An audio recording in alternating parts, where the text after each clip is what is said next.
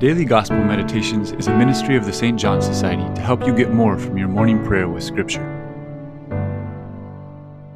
Jesus pronounced the words in today's Gospel right before the Passion, so the disciples had reason to be concerned.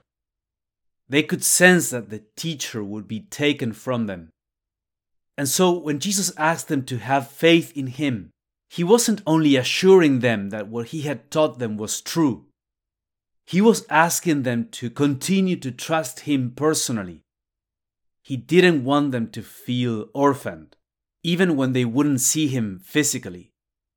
We can also be tempted to feel that way. Jesus wouldn't want us to feel He has forgotten us when we cannot recognize His presence right away, because He hasn't.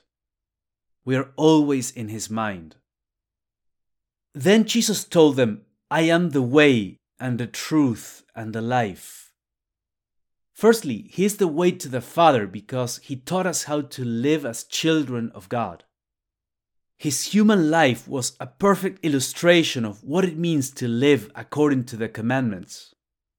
Because it wouldn't quite make sense to get into heaven if our hearts are not prepared for it, if we are not trained to love what God loves and to rejoice in what the saints rejoice. And clearly, to keep the commandments is not enough either. The important thing is to acquire a Christ-like heart, a heart that is configured with the heart of Jesus. But still, the commandments are like training wheels that help us develop those interior dispositions by doing the right things. Secondly, the Lord said He is the truth.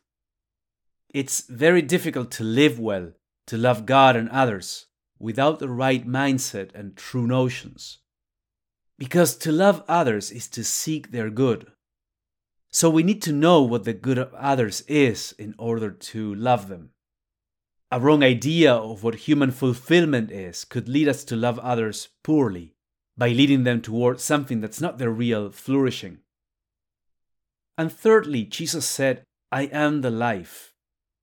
In the Bible, life is a concept linked to relationships. As a person, you are alive when you can receive from others and give of yourself to others. So we can say that life in this sense is about establishing rich and committed relationships with God and with others. So what experiences have led you to discover Jesus as the way, the truth, and the life? How can you deepen that reliance on Christ so as to find encouragement in Him and not just in human securities?